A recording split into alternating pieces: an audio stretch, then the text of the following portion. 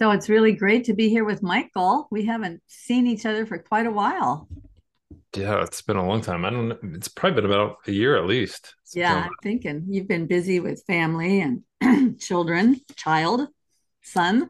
So the reason that we're getting together today is maybe threefold. I don't know. We have a lot of things to talk about, but the thing that was on my mind was that I earlier in the week I sent you a video from James Lindsay where he's talking about the title of the video was the negating of the real, which I thought was the most important, interesting part of his Hmm. talk. Talk was a lengthy talk, and he went into a lot of detail. And I wanted to get your take on it because there were a few things in it that were quite concerning to me. It's a little when you hear someone lay something out like that, and he's got like all his ducks in a row. It can be very compelling to listen to, but all the time you have to be telling yourself every conspiracy theory is like that, where everybody Hmm. gets all their ducks in a row and it gets all very tight and neat. And but I mean, he's not really talking about a conspiracy theory so much as he is talking about a group of people who all think the same way. But in the end, it did he did go down a path that linked in a lot of things that maybe he didn't have very good understanding of. And so there's a whole list of things that he hooks together.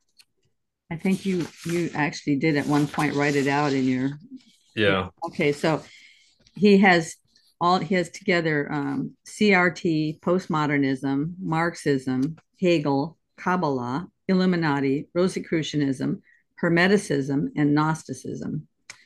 And he's got all of them linked together Yeah. in this tight chain, um, indicating that they are all coming from the same source. And so I wondered if you might like to talk about that a bit.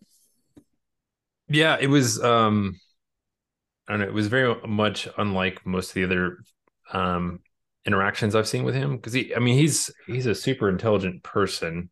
Um I don't like really keep up or follow with him. It's funny he was one of those people back in the day that I spent, a fair amount of time listening to because I think he was one of the folks that came out with that. What was it? What was the term where they were submitting all those fake papers to journals and demonstrating how Yes. corrupt the process was? If you just Yeah. played a certain word game with, you could get almost anything submitted. Like there was something about I think it was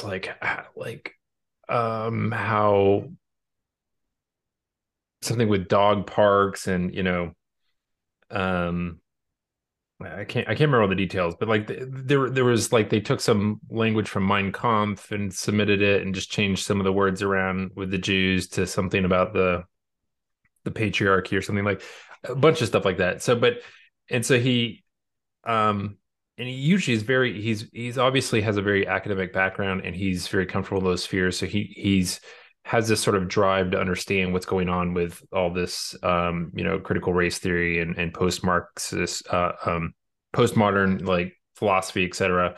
Like what's driving it and this sort of some of the nonsense that can come out of it where you have words that have really no definition other than as a sort of label for your opponent's ideas and he does a fairly good job of showcasing that um in a lot of his work, but this it felt like it was something very different.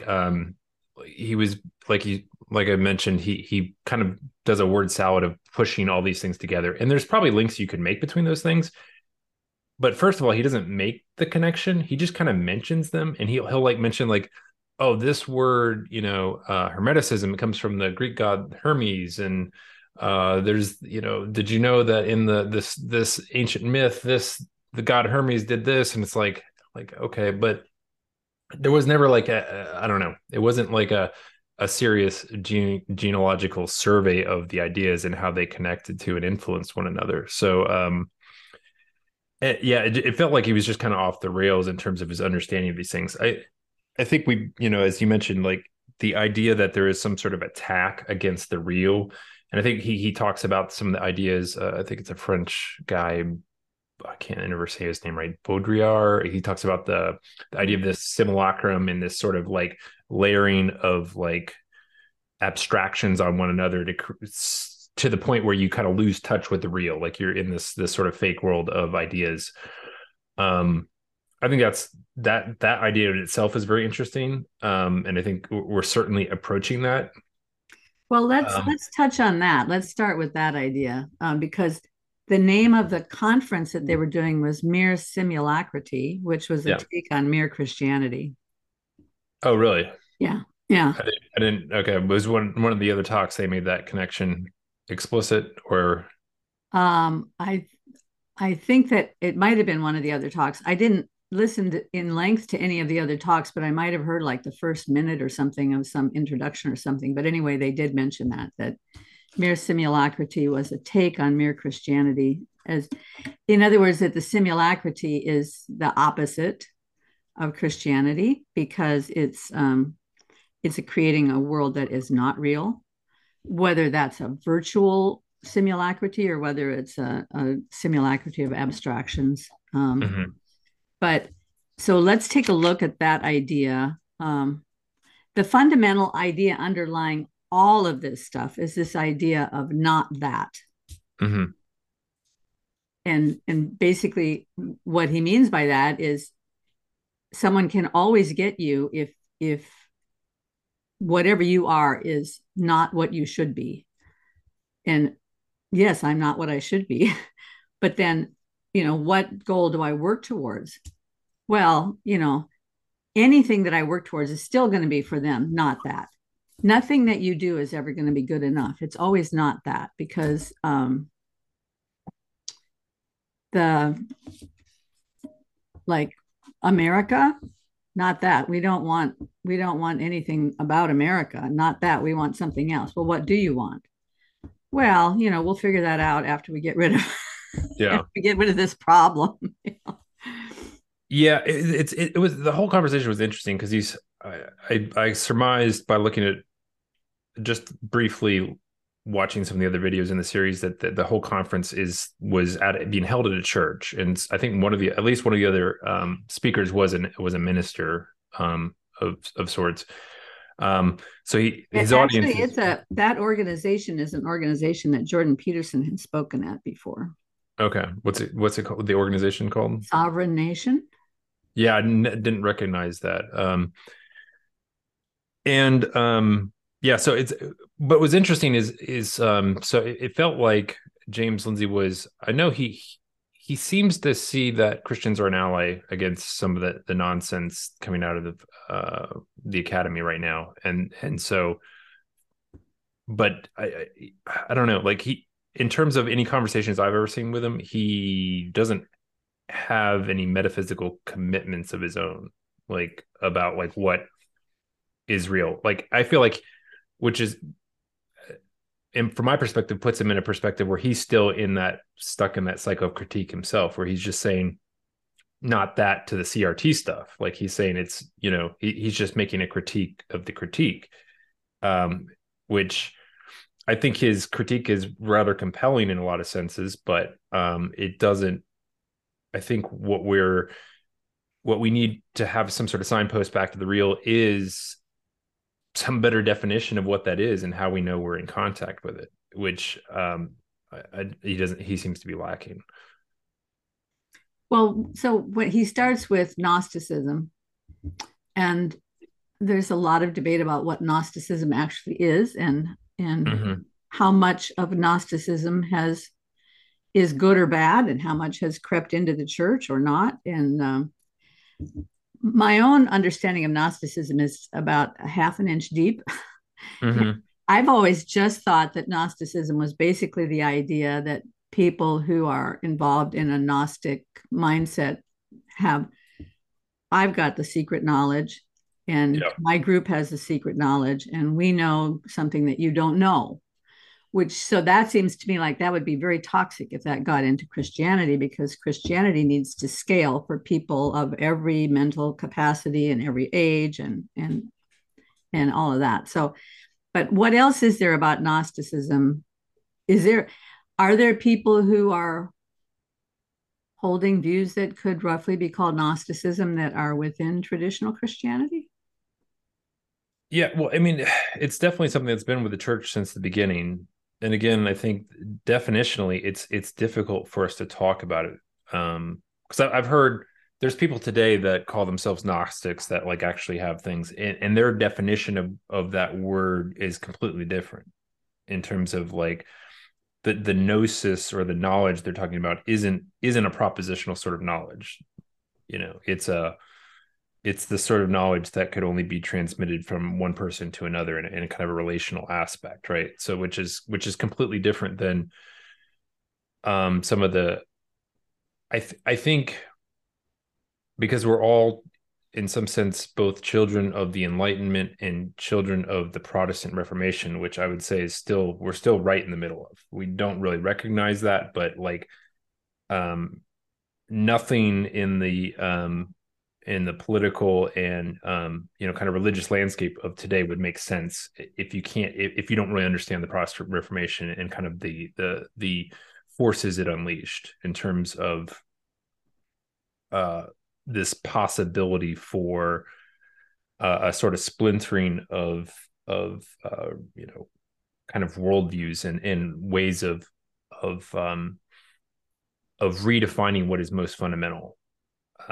That which again I don't know how to think about that because I think you make the argument that there's a lot of positive things that came into the Protestant Reformation in terms of abuses within the church and so forth that needed to be addressed. And I do think it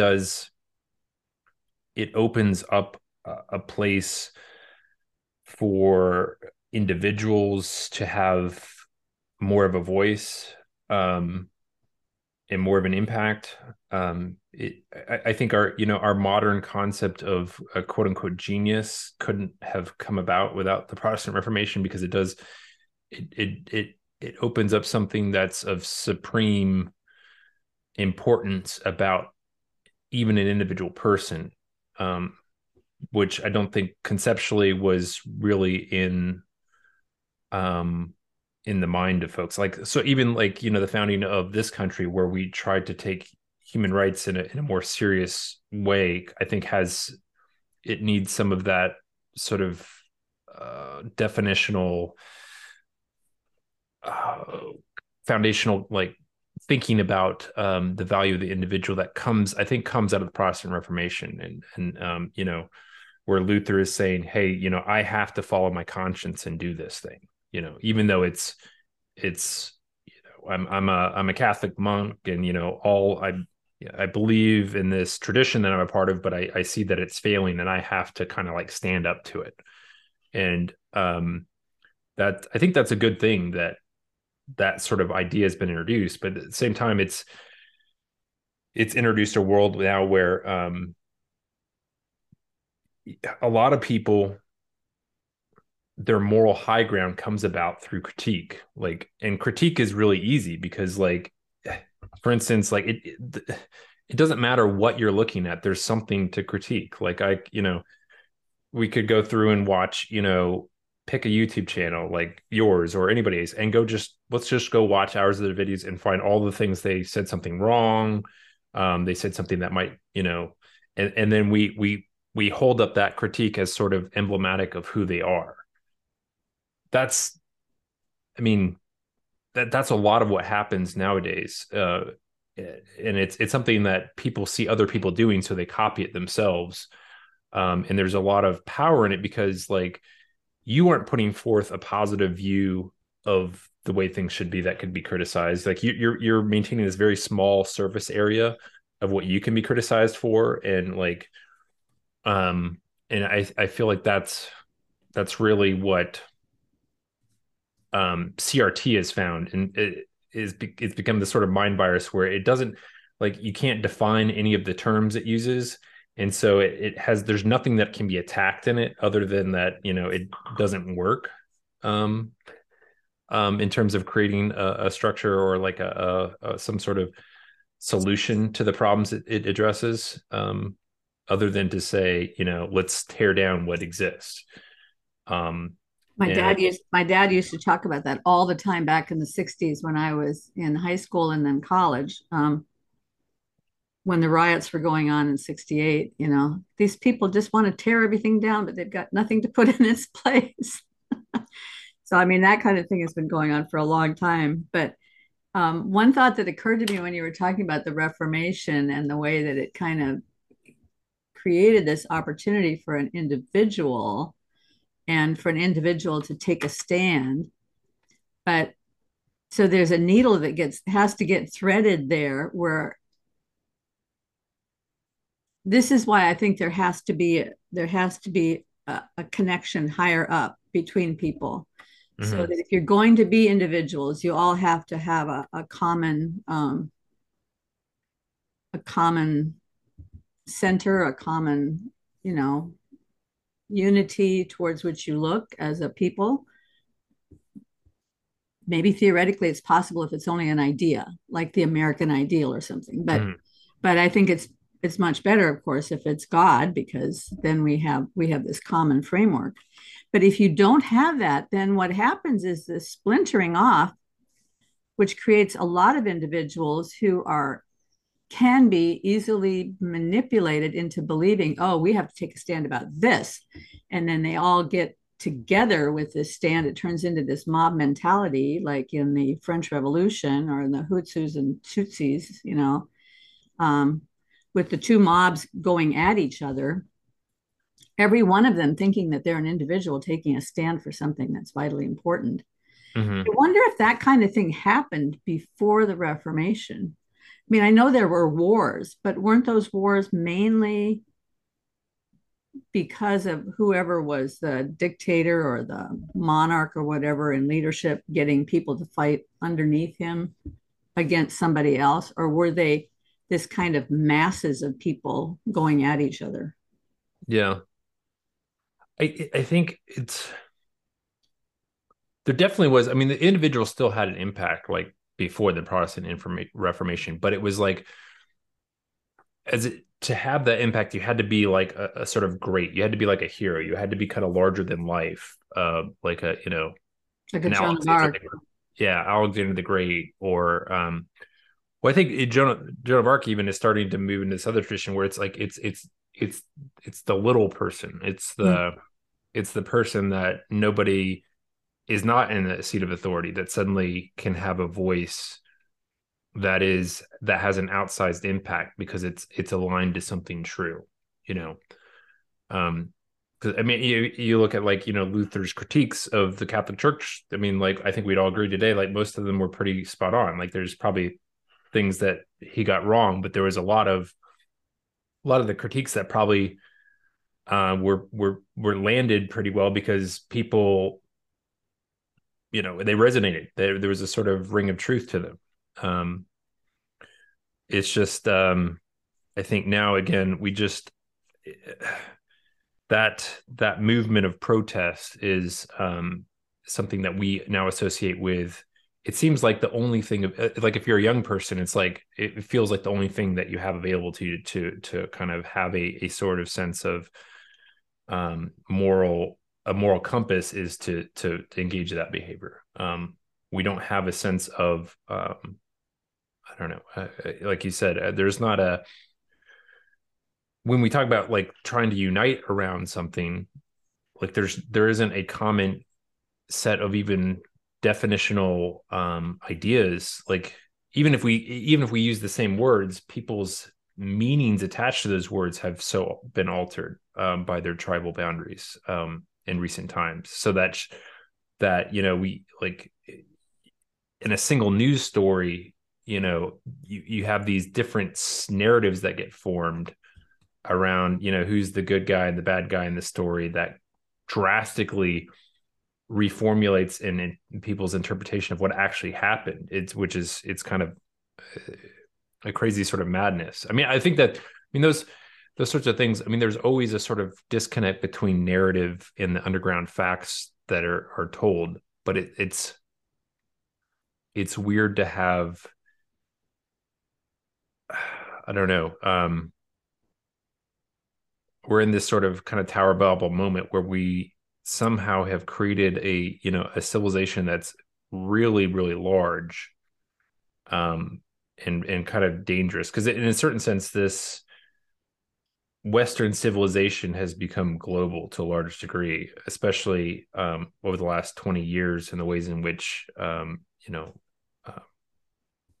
these ideas have economically joined the globe together. So Well, I mean that that's been there's been a push for that for much longer than 20 years. The whole globalism thing was something I became aware of back in 1978. But that's just when I started to wake up and I started to see it. So, I mean, there's been a push for globalism for a long time, and the education system began to push towards creating global citizens back in 1980. mhm. I did all this research. I could see it in the textbooks. I could see it in the think tanks coming up with that language. We want education that produces good global citizens. So, I mean, this has been around for a long time, this global push. And that was one of the compelling things that James Lindsay was talking about was this mindset of the people at Davos, because the mindset that they have is we're taking a stand for something vitally important, which is the future of humanity. And and we know what the right thing is. At the beginning, he starts the lecture in kind of a weird way where he Mhm. says, imagine yourself as somebody who thinks that you have the answer to what has to happen in order to save the world. And I think he was talking about that elite mindset that's at Davos. Yeah. It would have been nice if he made it more explicit because a lot of Yes. it didn't make sense to me what he was trying to Yeah. do. It, And then he goes on throughout the whole talk talking about this. There's a special language that people who are of that mindset, a special way that they have developed language so that words have a certain meaning. I think in your email to me, you called it dog whistles.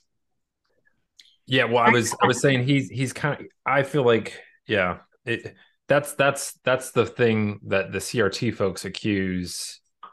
It's a way of saying there was racism here, even though nobody said a racist word per Yeah. se.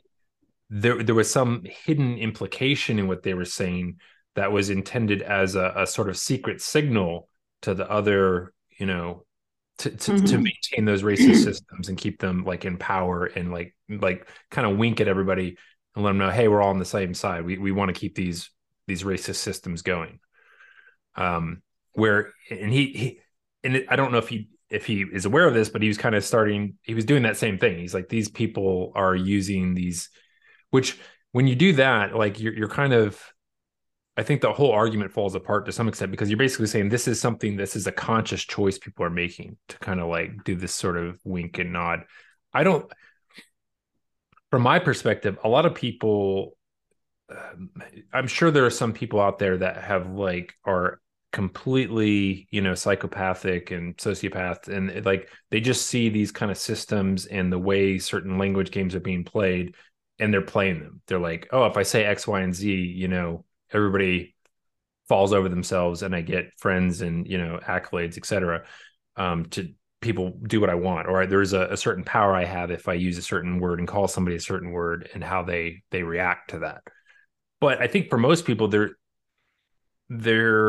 sort of it's much more unconscious, and I, this is another critique of James Lindsay because he talks about things like satanic and so forth, but he doesn't. I don't think he has a metaphysic that says there's actual spiritual realities that could be influencing people, and they are the real masterminds rather than the people we're talking about. But it always it plays so much more well in our imagination when we want the bad guy to be over there, because it helps rally our tribe to get action going, to get whatever it is we're trying to achieve. Like, and I'm not even sure like what was he trying to achieve in that? I have no idea other than to say there's bad guys out there and they're over here and um Well, I think it all comes down to this whole thing of, okay, so fear versus faith, first of all. And then, as you were saying, looking at the bad guys as being over there.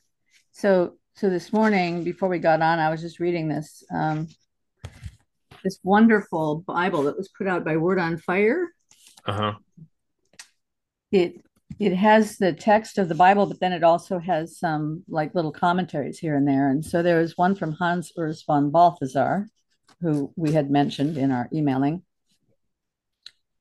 And he wrote this little commentary on Revelation chapter 18, which is the one about um, Babylon, the whore of all the earth, and the Hmm. destruction of Babylon. And he says, I think this is just such an amazing quote.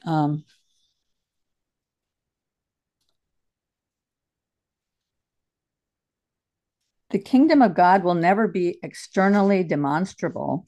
It grows invisibly, perpendicular to world history. Man responds to this provocation by attempting to manufacture the kingdom of God on earth. Now, that's the Davos people. They're Hmm. attempting to manufacture the kingdom of God on earth. They've got a utopian vision for what they think is right. But even that Oh, utopian hold vision on. Yeah, is let me sorry. finish here. Okay. With increasing means and methods of power, logically, this power that resists the powerlessness of the cross is bound to destroy itself, for it bears the principle of self annihilation within it by saying no to the claim of Christ. So basically, I think what von Balthasar is saying is that we are Davos. Every one of us is Davos Hmm. because if we say no to Christ, we bear self annihilation within ourselves because anytime we try to manufacture the kingdom of God for ourselves, anytime we try to um, fix our own problems without looking to God for that help by drugs or food or shopping or anything that we do that is going to create our own little utopia so that we don't have to depend on God, we're just like Davos. Hmm. Davos becomes this easy enemy over there of all these elites that are going to destroy the world. And the reason that's so dangerous is very convenient because it creates fear, just like COVID created fear in people. And when you create fear, then people are much more manipulable. So if you can create a lot of fear about the people in Davos and have conferences and get everybody all riled up, then you may not even realize what you're doing and that you're creating a very manipulable population Hmm. by doing that. And that's the part that I think is very concerning to me. Yeah. Well, I was gonna say too, like the whole utopianism that the Davos people have is itself a Christian idea. Like it wouldn't make sense otherwise. It wasn't like, but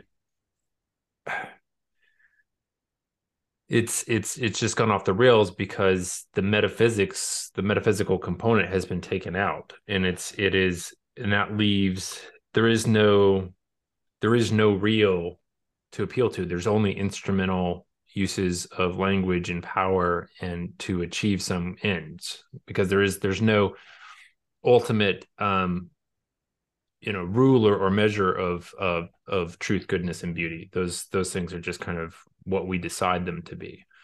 um and I do think that's something we've lost is the ability to talk about those things, and also the fact that those things are actually a union rather than separate things. Truth, goodness, and beauty, largely speaking, you could say, truth is aligned to the scientific endeavor, and religion is aligned to the pursuit of the good, and the artistic community is pursuing beauty in some form. But like those things in our imagination are completely sundered from one another. And I think the union of those is what allows us to is what uh, invites us into the real, and gives us a it gives us a bulwark against um, this simulacrum, this sort of this sort of fear-based approach you were talking about. You know, I one thing that was occurring to me when I was thinking about this, my son, we were talking about him before we got on. He when he was really young, he had this condition called pyloric stenosis. It's kind of rare. You don't often hear about it because um, it's you have this surgery when the kids are really young, and it just the surgery fixes it. But the difficulty is often getting it diagnosed, and oftentimes you go through a process where it's misdiagnosed or missed, and then like essentially what happens in the process of the kid is not getting any nutrition because there's this little muscle in their stomach that like seizes up and they're not getting any food. They're basically throwing up all their food. And and my son during that period, like, you know, he was part of probably why it went further than it should have in terms of being diagnosed, because like he was he pretty laid back. Like he wasn't like I look back at the pictures now and I could see how distressed he was. Um, but the other thing is too, like whenever he was upset, if I took him outside, he would calm down immediately. And I've been thinking about that too because I like this connection to the real is it's also about the this sort of presence of God within the natural world. And there is something about when we kind of we get away from the objects that we've created and are looking at nature in some, you know, more unfiltered or unmediated form, that like we do like there is a phenomenological felt reality of something larger than ourselves in a sort of sense that yeah, I don't know what's going on, but it seems like there is uh, an intelligence and a design that supersedes all of that, that I'm a part of and that I belong to, that you can I think you have an experience of, you know, when you're in nature. And I think that's, you know, for my son, even as young as he was, like he immediately had a sense of like everything's okay even though I'm in pain. um just just um just through that connection. I think the point I'm trying to make it is that we have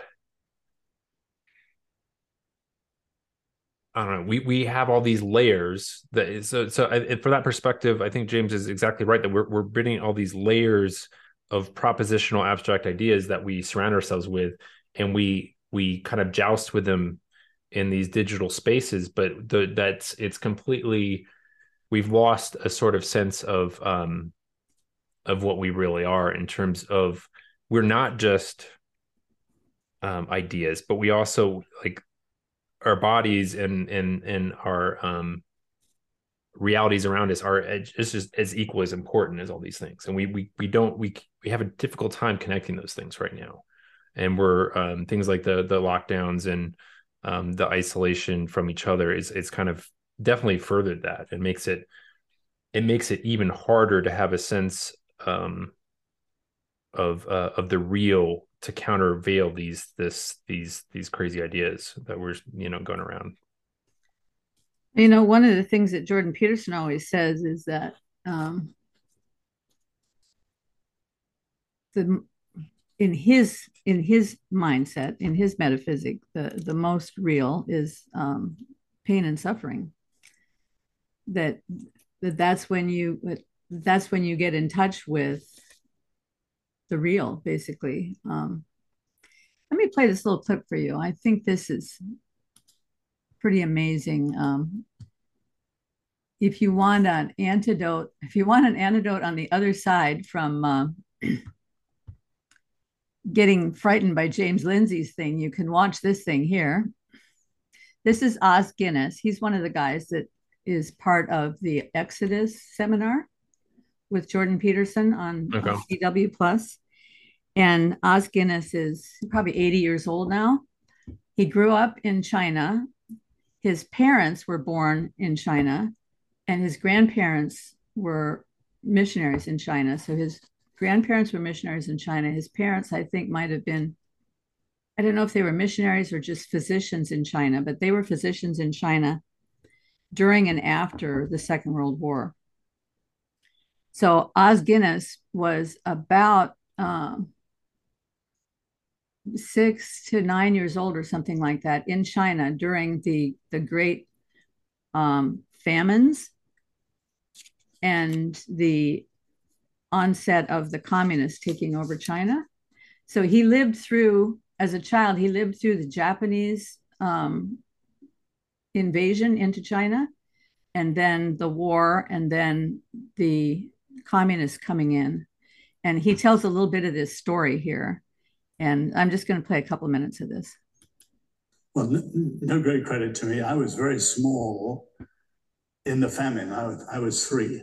So everything I know, I've heard others telling me.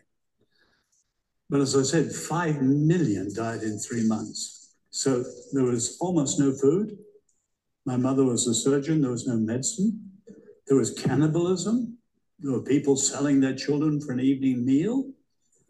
People would go out into the fields and couples would embrace and just lie there and die. And 5 dead bodies all over the place. And then we went to the horror of the reign of terror under Mao. And it really was terrifying. But I would just say, and Jenny knows my parents too. They've both gone to heaven now since. Never once did I ever see them waver in their faith. And the idea, as my dad used to put it, God is greater than all. He can be trusted in all situations. Have faith in God, have no fear. And I just watched him. I was only 9 then. But I saw them. I also saw the courage of Christians. So we went to church, and I was a little kid, of course, and the sermons from half an hour, they go on for an hour, and then they began to go on for an hour and a half. And I said to my dad, what is this? This is so boring. He said, remember, the communists are coming, and in a year or 2, they'll have no teaching, and they'll have no fellowship. So they're just drinking up everything they can get. And then I remember the first day. Anyway, the whole thing is totally worth watching because he's talking about a couple of books that he has written. He's written many books, but just this, he tells the story of his life at the very beginning of the video, and then they discuss a lot of ideas, and then there's this little bit at the back end there that I was playing for you. But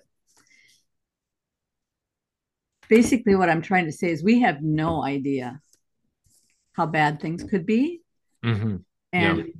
and if we let ourselves get all fearful about the state of affairs now, what's going to happen if it really gets bad? No. I liked what he said. His parents just said, have faith, and there's no reason to fear because God is bigger than all of this.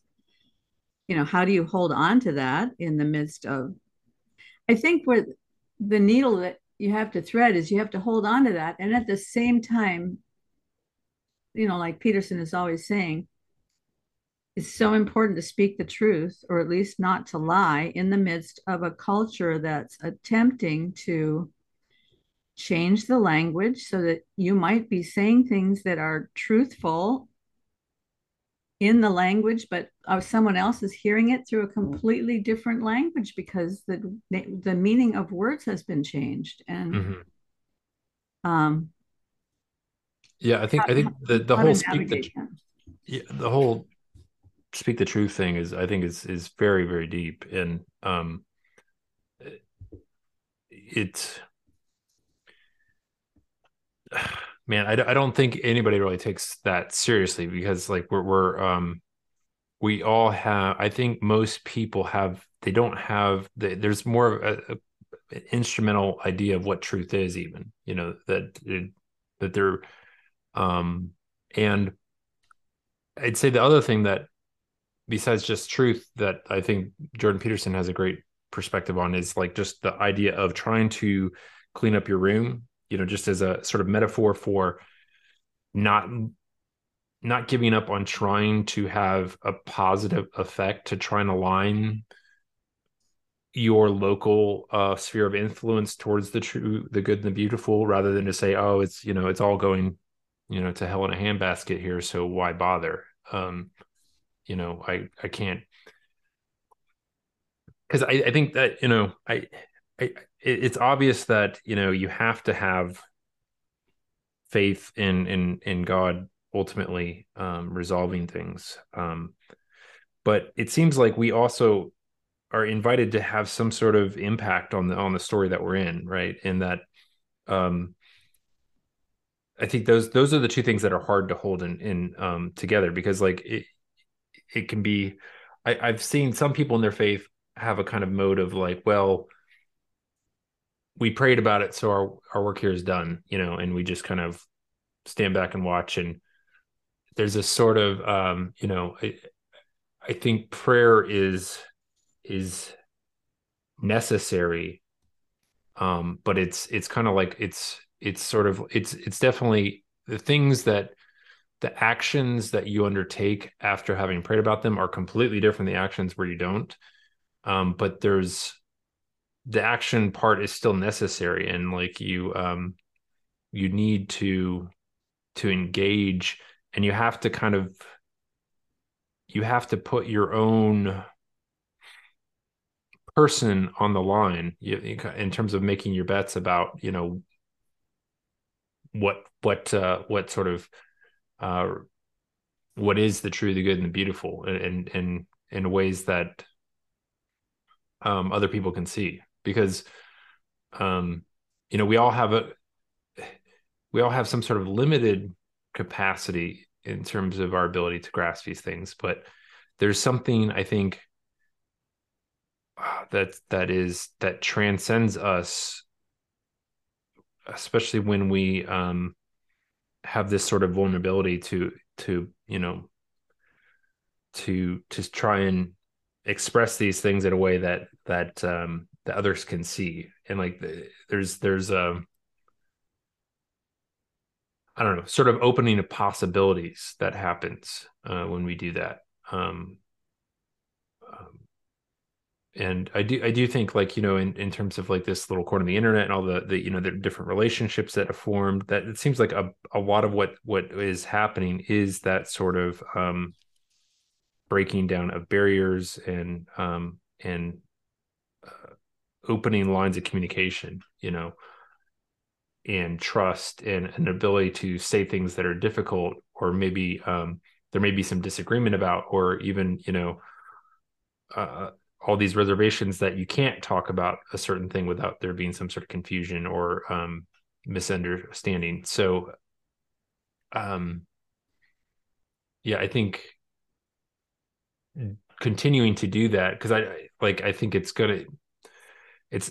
probably is going to get a lot harder to do that at some points here. Like you said, if things were to get kind of take a real left turn, then that like today, like, people's big fear is like getting canceled, which isn't nothing, because people that are canceled can sometimes like lose their jobs. They can lose real tangible things that have like enormous benefit, or enormous like impacts on their life. But yeah, I mean, that pointing back to where things have been, like, we're by and large, we're still very blessed with our ability to have some freedom to express ourselves. Well, in a way, though, that may be where the danger lies, because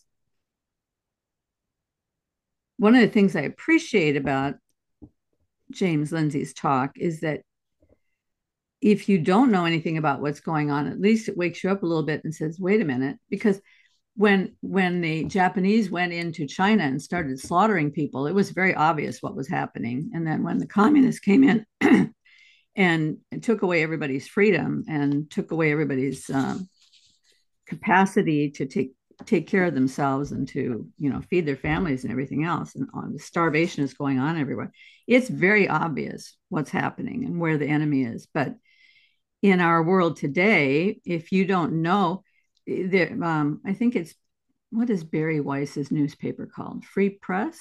Free Press, I think. There was an article by another author on Free Press either yesterday or today, talking about some of these people who have been canceled over not having the proper response to the Black Lives Matter thing. Mhm. And they weren't only canceled, they lost these were people in the arts, like dance troupes and things like that. They lost all of their ability to get funding, to maintain their dance troupes, to even be able to rent facilities for their exhibitions and so forth. Not because they were politically on the other side, but they wanted to take a politically neutral stand because they didn't Mhm. feel that art is political. But that wasn't enough to be neutral. So they lost everything. And there's several stories in there. But that kind of thing, you don't even know if the thing you're doing is crossing the line. You don't know if the thing you're saying is wrong in that world. You don't know if the language you're using is wrong. And that's part of what the communists were so good at doing in Soviet Russia, was keeping people off guard all the time, because they'd plant um, observers inside families and inside organizations, so that you never knew if there was somebody listening to you or judging you, and you never knew what their intentions were or what their motivations were.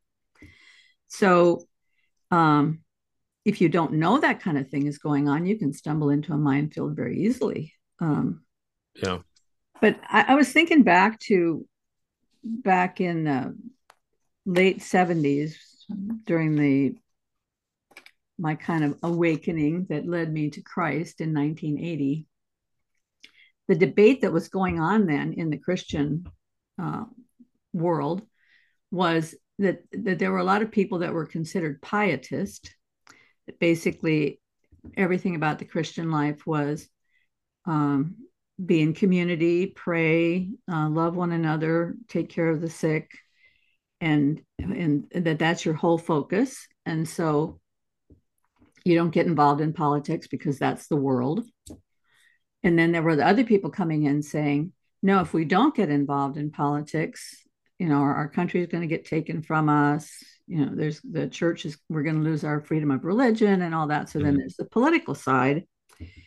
And and then there were the other people saying, well, yes, you can be a pietist, but still the Puritan work ethic is important. And the Puritan work ethic is what allowed people to make money in order to have money to give and to support Mhm. missionaries and so forth. And then there's people on the other side saying, no, capitalism is wrong, because it puts too much focus on the material thing. So you shouldn't be focusing so much on what you can make through working in the marketplace. And so even within the church, there's all this debate going on, and was going on from the very beginning when I was first a new believer. So I can see why it's hard for people from the outside looking in. It must be very hard for them to make sense of what's going on. Yeah. It's all very complex. And like again, I mean, at any large system, there's plenty to criticize all the time. Um, and so the question is, and this is this kind of in some sense, I don't know, maybe a philosophical question, like to what degree you wonder, like when you get systems of the size we have, to how it becomes difficult to have any sort of like propositional improvements that don't have passing any law that don't have unintended side effects, right? And so a lot of people have said the big a lot of the features of the American Republic that have allowed it to endure are just things that it did to try and limit the powers of all the different branches of government in many different ways, in terms of like between the federal level and the state, and then the different branches of the federal authorities and so forth. um and I know a lot it seems like a lot of some of that has been eroded over time, but like I don't like I mean, democracy is still kind of this young thing in terms of the history of the world, and how well it works. We don't know. I mean, maybe it works up to a certain scale, and then it starts breaking down. We gotta rethink things again. Well, I mean, that's exactly why the founders put in all those limits, is because they knew that democracies always fail. That's why they made it. That's why they made the separation of powers and put in all the checks and balances so that there would be a protection against the failure of democracy, because democracy is basically just 51 to 49, right? Yeah. So if you're a small minority, you have no hope whatever in a democracy. But in this country, minorities are protected, and they're protected because of the separation of powers and all of that. I mean, all of this is the theory anyway. And what has happened is that the Constitution was amended many times back in the early 1900s, 1913, 1916, 1917, sometime in there, where a lot of those things that the founders put in place to make those separations and checks and balances powerful were stripped away. Mm-hmm. One of them being, for example, the direct election of senators. Prior to, I don't know if it was 1913 or 1917, whatever that amendment was, senators were elected by the legislatures, by the state legislatures, which meant that the decision making was much closer to home, much closer Mm-hmm. to communities, because you could elect your local representative to go to Washington or to go to your state legislature, and then those representatives together would make decisions about who the senator was going to be. Yeah. And so they understood the needs of their state. They understood the needs of their, all the different constituencies within the state would negotiate with each other when they're electing the senator to make sure that they get a senator that's meeting all, the farmers' needs and Yeah. the city's needs and so forth. But then you go to direct election of senators, it's just direct democracy again. It takes away all of that protection that the founders had built in. So basically, our Senate is no longer what it used to be. It used to be a place that puts the brakes on. Yeah. And that is more connected to the people back home.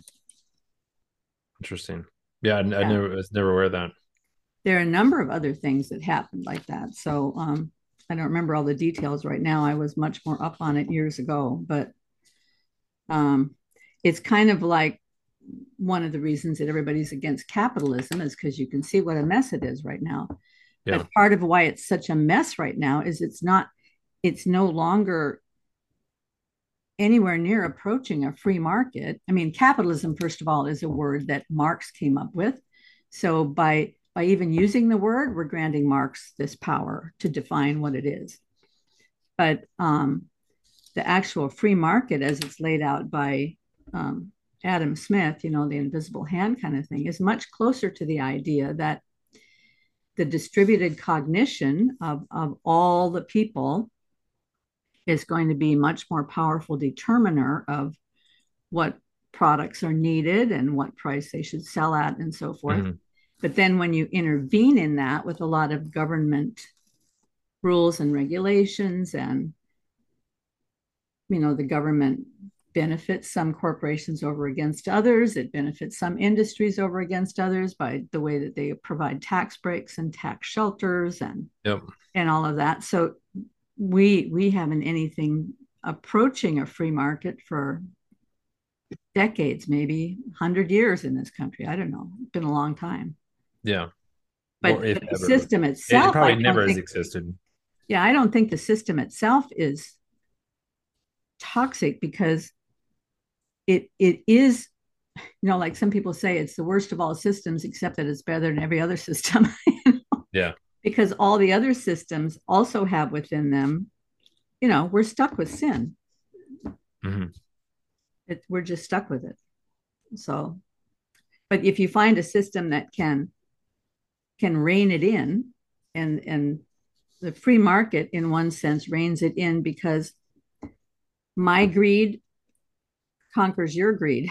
So both of our greeds coming together, we have to butt up against each other with this opponent processing and find a way through. So maybe I want $1 million for my house, but nobody's willing to pay me $1 million for my house. So I have to wait and see what people are willing to pay. And in the end, we both get what we want. So yeah, I'm definitely in that vein of saying that, like, most of the time we aren't smart enough to make a lot of these complex decisions ourselves. So, almost always like having some sort of distributed cognition as a means of solving it is going to get better results. I think that's fairly well borne out over the last, length of time I mean, it doesn't matter what the field is. The if whatever, somebody's taking two paths, and one path, they might have the worst solution, but they're iterating on it faster, or like they're running more experiments in terms of like where something, they almost always get ahead, right? Because even if this company over here has like the quote unquote best version of it, and like, it's like it's supposedly the best of the best, and it's all kind of top down, integrated, that has a harder time kind of competing with all the challenges.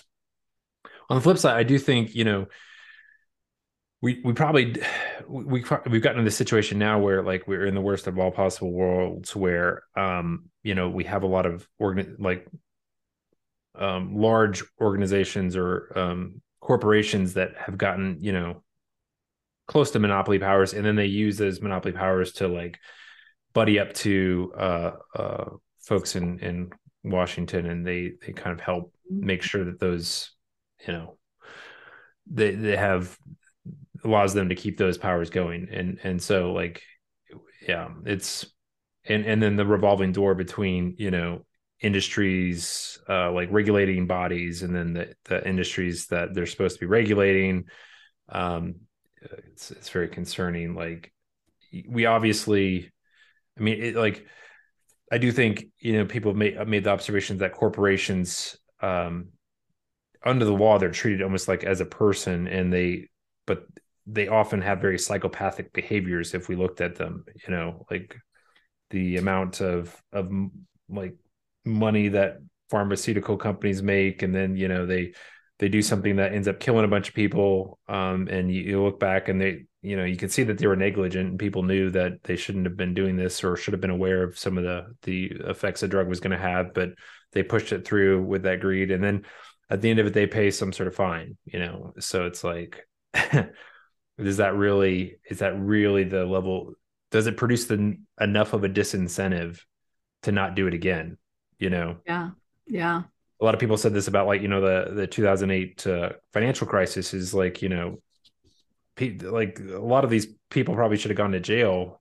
But it was so hard to pinpoint like who is at fault, because it was so widespread. Like, I'm doing this kind of deceptive thing because those guys are doing that deceptive thing. And like, there was this just kind of chain of kind of like, don't ask, don't tell. We know this is pretty shady and it's a house of cards, but I'm going to make my buck while I can.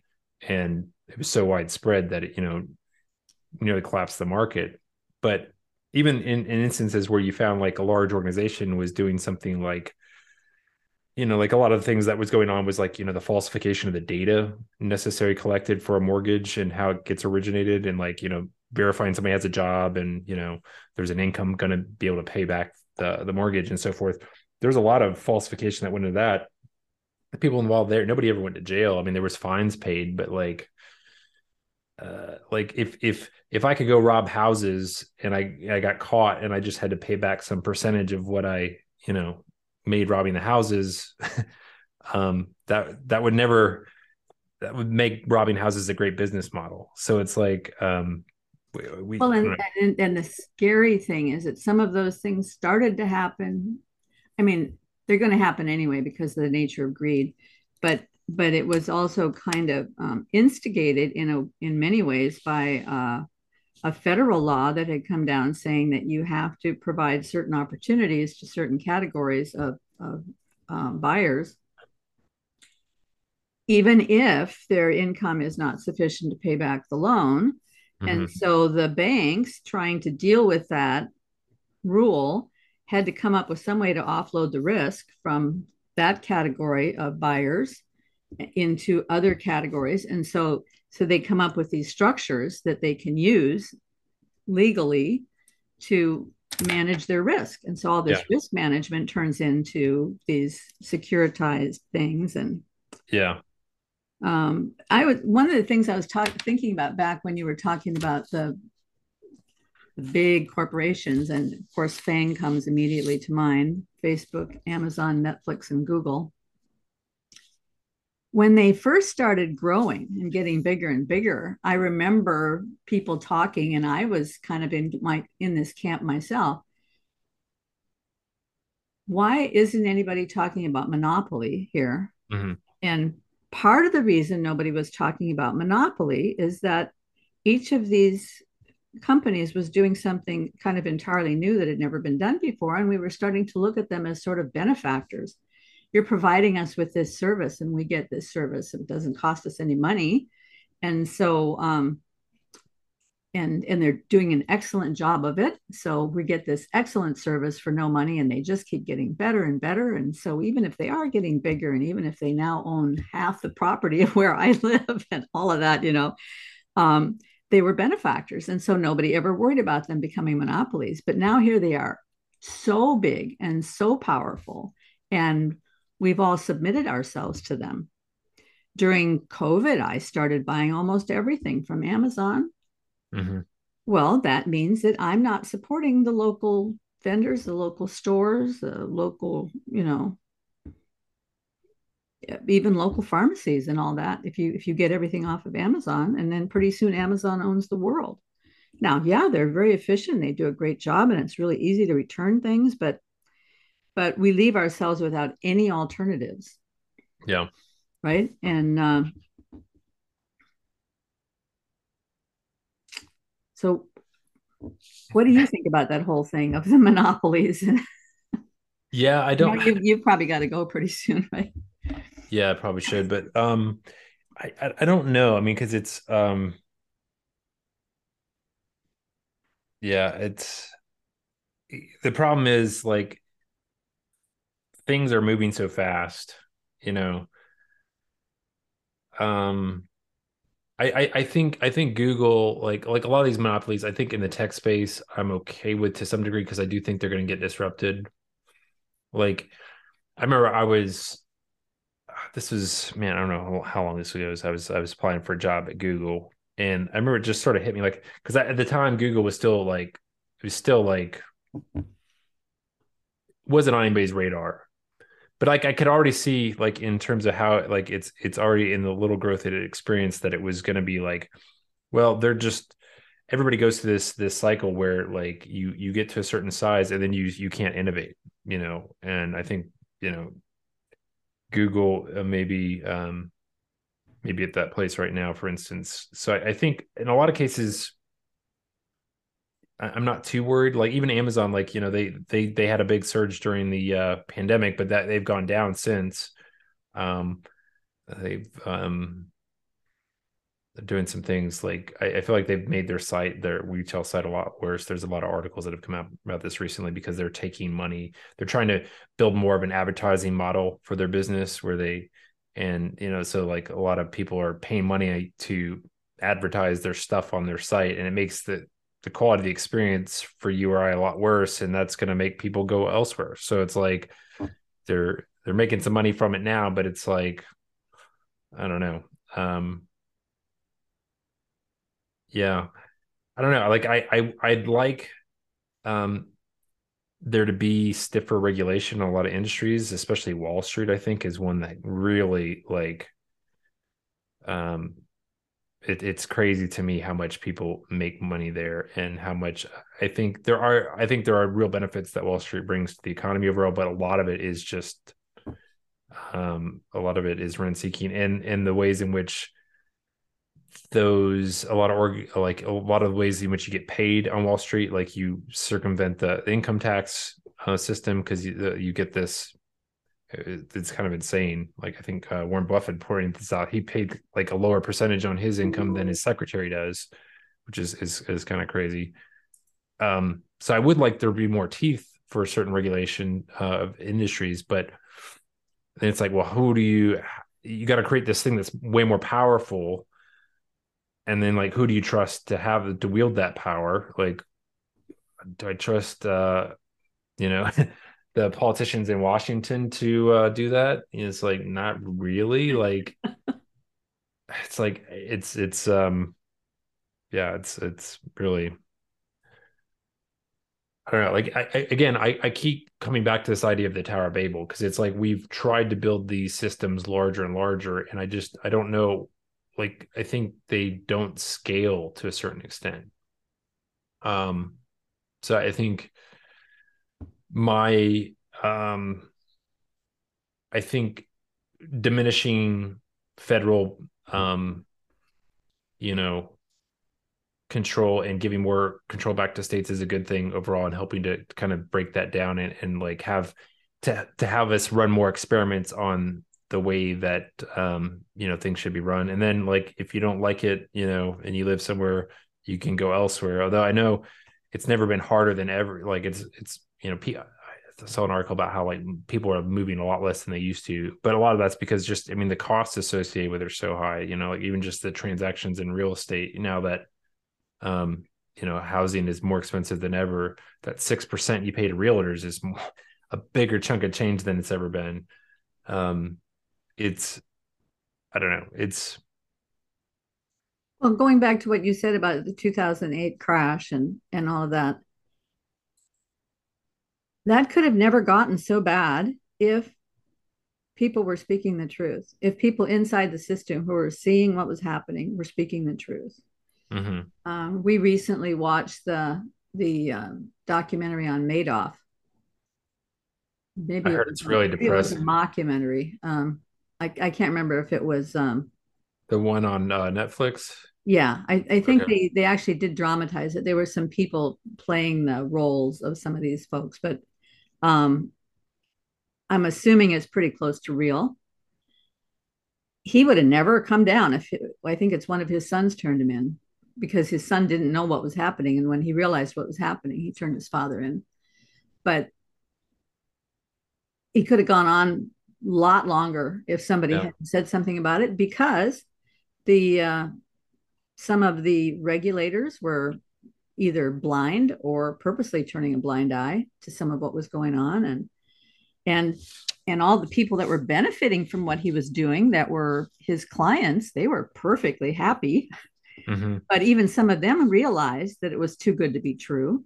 And if they had said something to somebody, but they're not going to say something because they're getting lots of money out of it. Yeah.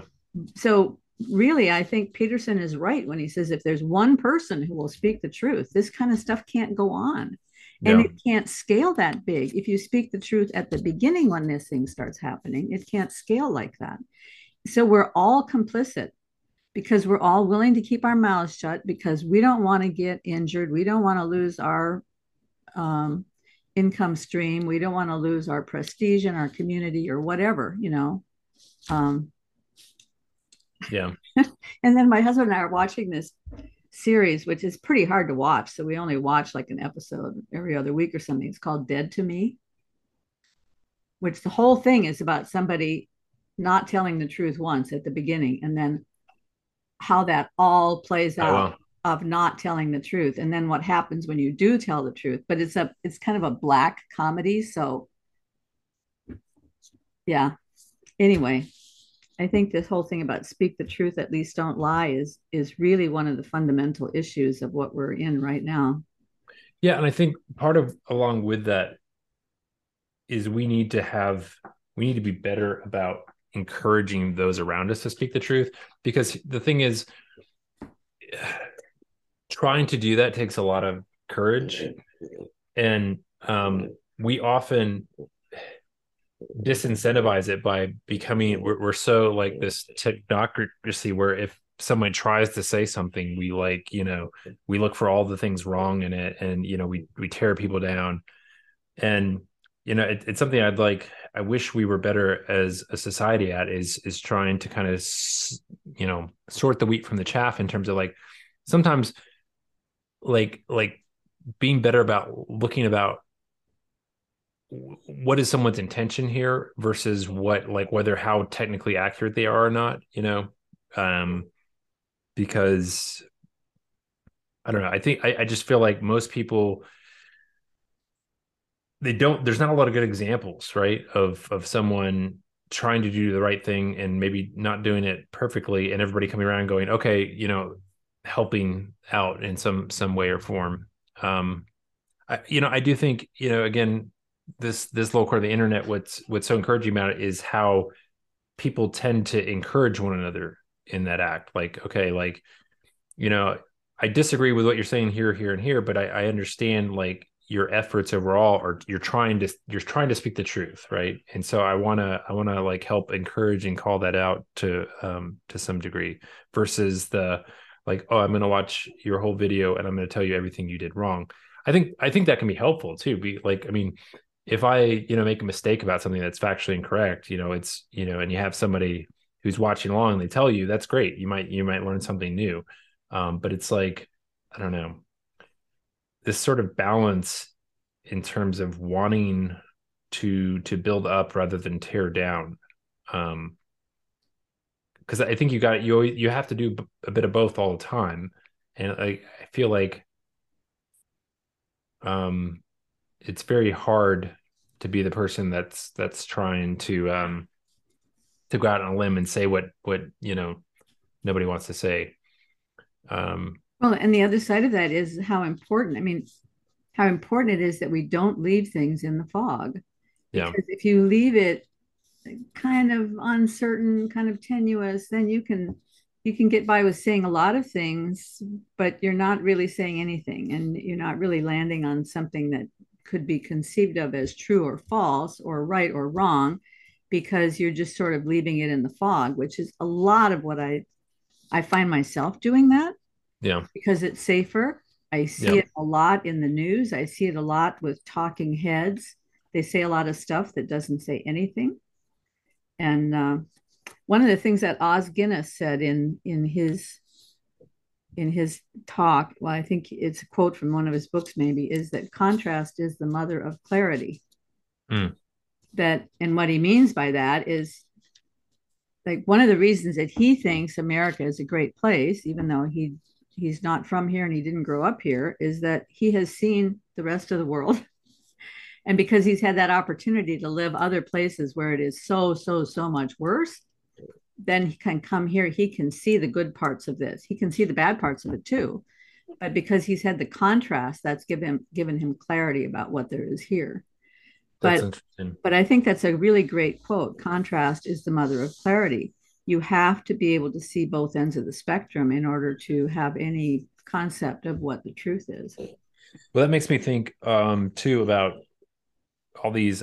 We were kind of emailing about this, but all these large language models and what they do and how they work with language. I mean, I'm really excited about these things. I think there's a lot of they're tools that can be used in really powerful ways, I think, to help do things. But one of the things I do worry about is that one thing they kind of do is they, in the responses in the writing that they generate, is a sort of removing of contrast. It's kind of like this sort of average of what people think, or Hmm. like what the written text they've been trained on has towards a perspective on something, which can kind of take all the rough edges and all the kind of weirdness out of it.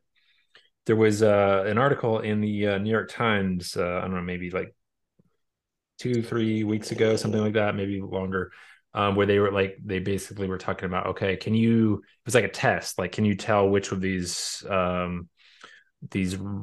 paragraphs of text were written by an actual human fourth or grader or eighth grader or something like that, and which ones were generated by chat gpt.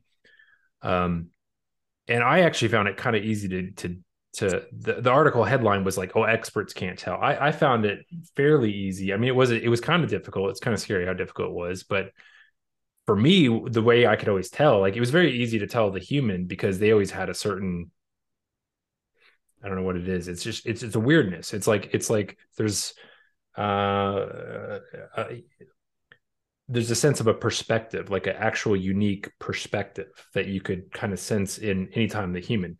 And anytime the AI was writing, it always had this sort of a sort of generic feel of like anybody could have written this. Like, it didn't have, and the thing is, like, I think in our time, we often, especially the more higher up the ladder you are in terms of social hierarchy, you aspire to that kind of generic perspective, that view from nowhere, right? In terms of how you communicate. That's, we prize that as a sort of mark of intellect and like refinement. But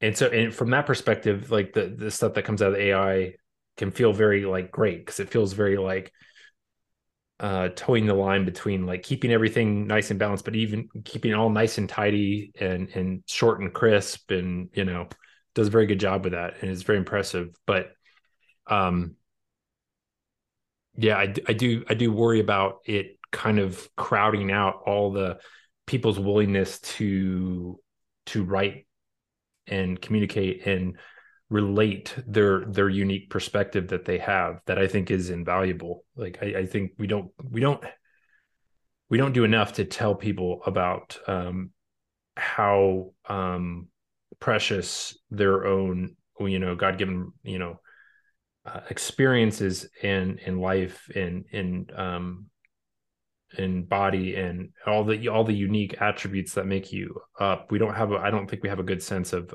that value for that. We've lost some of that. I think in a certain sense some of this stuff will bring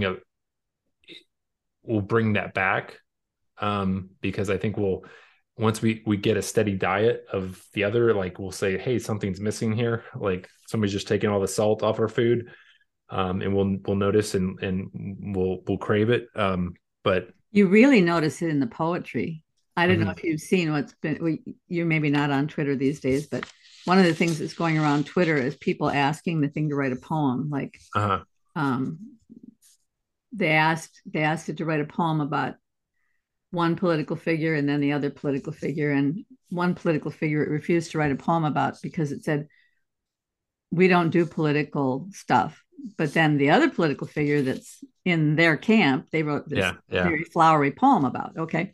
I'm not going to say which two political figures, but anyway, the poem that it did write about this political figure was so saccharine and sappy.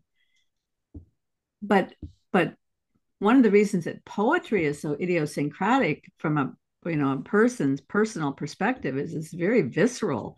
When you mhm, write poetry, it's very much your first person perspective comes through that. Even no matter what you're, even if you're just writing about the beauty of the trees or something, there is something that's coming out of you that's very personal and baked in through all your years of living in this world. But the stuff that this machine writes is, anybody could toss it off. It's like roses are red, violets are blue, blah blah blah blah, and I love you. It's that level of stuff. mhm, yeah, So it's pretty funny. Well, we could go on all day, but you've got a hard stop at yeah, 9:30. So um, I appreciate you coming on in spite of the busyness of your life, yeah. It was good chatting with you, and yeah, we'll catching up a bit. and I will put in the description section about the Oz Guinness video and also the James Lindsay video. I think they're both worth watching. Yeah, There's certainly differing views on the same problem. yeah. I'd interested to hear other folks' perspectives on the James Lindsay one, because I think he's a really smart guy, but I think that video is not him at his best, unfortunately. Well, and maybe I should have a talk with Nate or somebody like that who's more knowledgeable about and Michael Martin You too should about try and talk to Hermet. James. He does a lot of YouTube. You might be able to talk to him as well. Like what Well, I'd before I I mean could maybe talk to maybe him, I'd have to know more myself about yeah. Gnosticism and Hermeticism, because those were the two things that, I mean, there are a lot of people in our corner that are talking about Hermeticism, Hmm. um, which is roughly connected to the alchemical stuff, I think. And Peterson has talked a lot about the alchemical stuff in regards to Jung's ideas. So, but I'd have to know a lot more about it before I could have a conversation with James to even flesh out what his understanding of it is. So I don't know. No, I wouldn't. I mean, I think just even an interview where you're asking the questions would be interesting. But Well, I'll put that out there for people. If they want me to talk to James Lindsay, send me some questions that I could ask him. That would help. So have a great day, Michael. Yeah, you too. It's great talking to you. Yeah. Bye-bye.